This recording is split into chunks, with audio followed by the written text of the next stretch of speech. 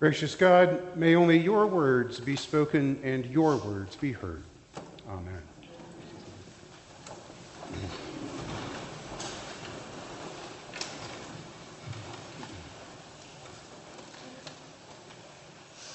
God loves you. God trusts you. And God depends upon you. Now, you might already know those things and believe those things, but I suspect that for many of you, you actually might be hearing those words or thinking about those concepts for the first time.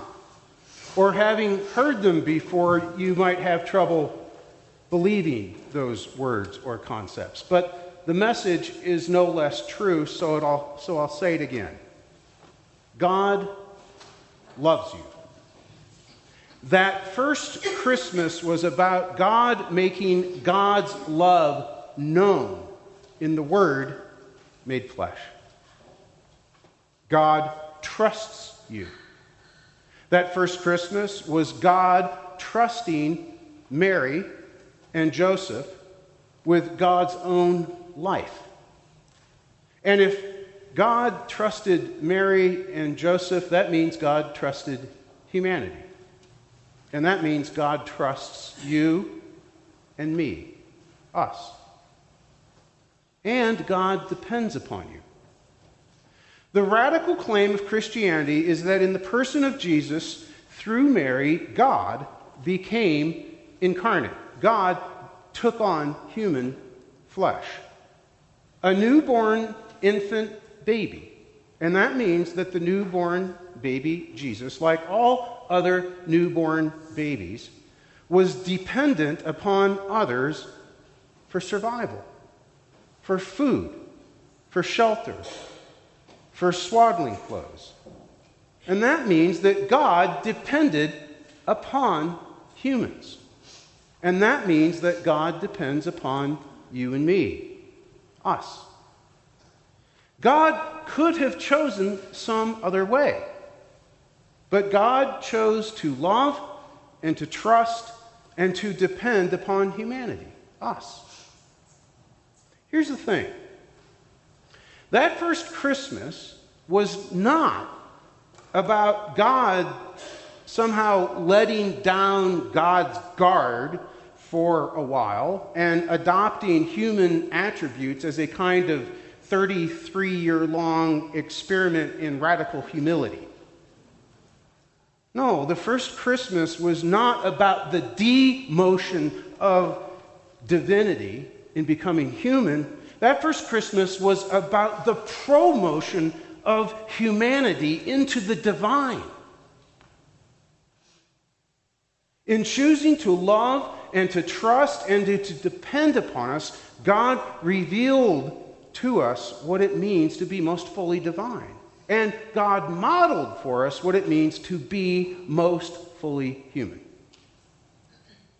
So speaking of models, when I was a child, the whole time I was growing up, this sign, which simply says, "Children need models, not critics."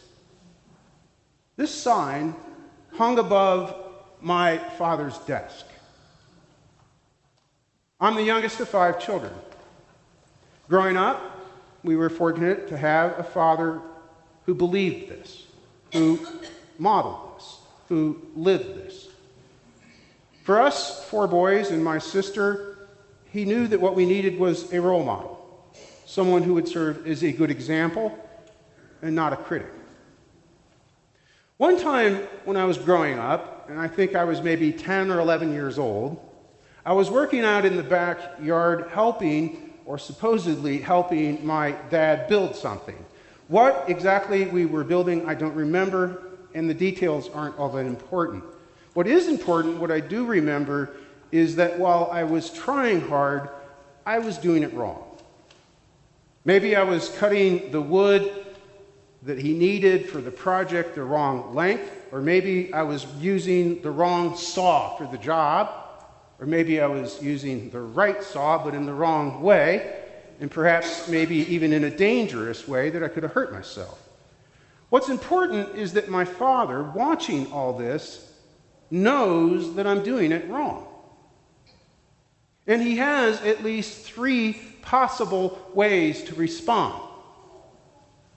One possibility is to be indifferent, to passively stand by, to pretend he didn't care, to pretend there are no standards, to drop any expectation of doing the job well, for him to expect nothing from me, for him not to tell me about the ways I'm messing up the project, or to not warn me about the ways that I might be harming myself.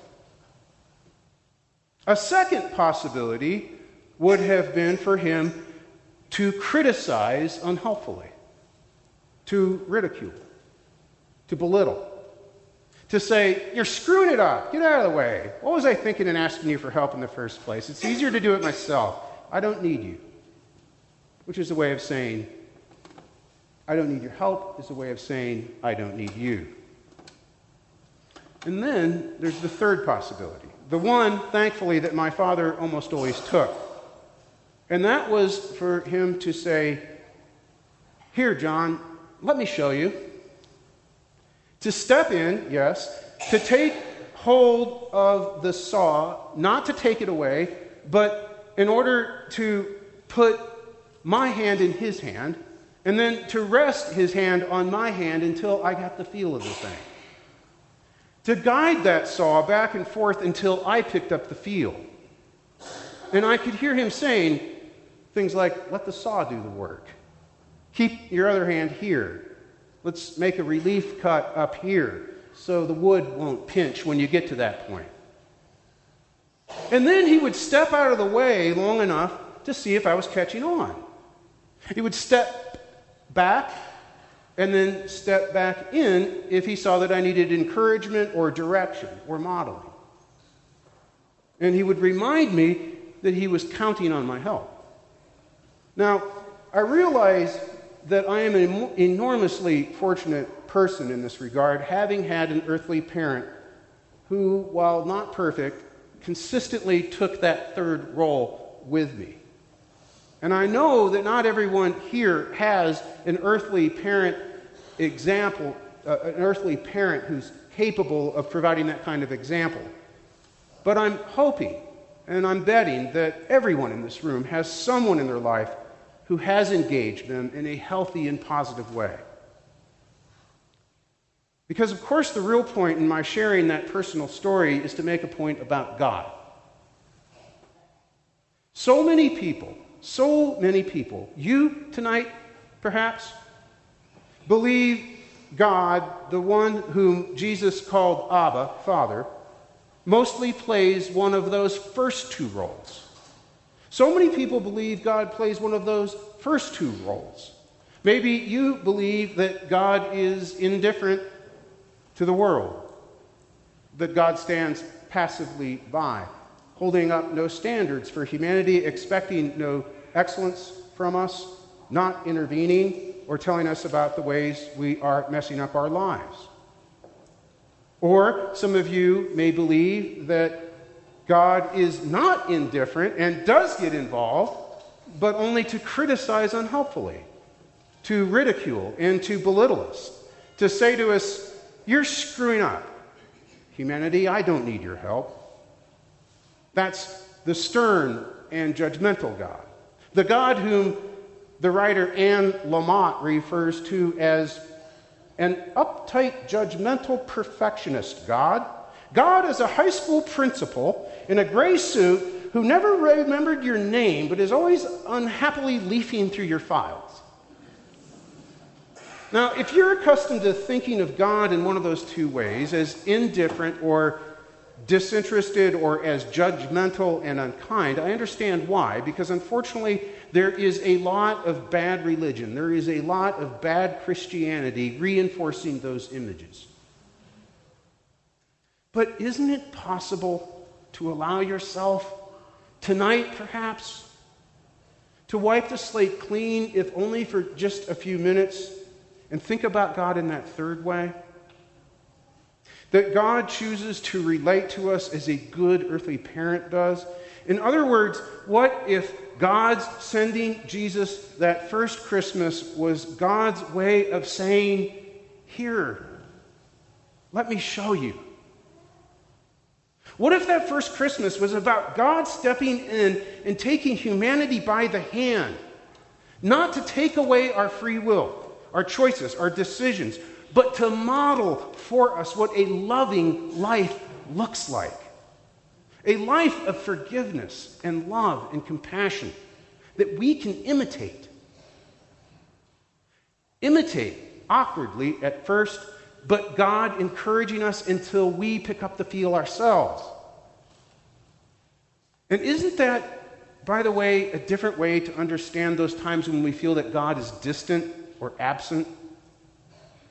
What if God is, out of love, stepping back to see if we're getting the hang of it ourselves? What if God's believing in us during those times of seeming absence? Knowing full well we're going to mess up, but knowing that we know that God is close by and is ready to step back in to provide encouragement and direction and modeling. God knows we need models, not critics. And if you want a pretty concise summary of Christianity, you couldn't do too much better than this.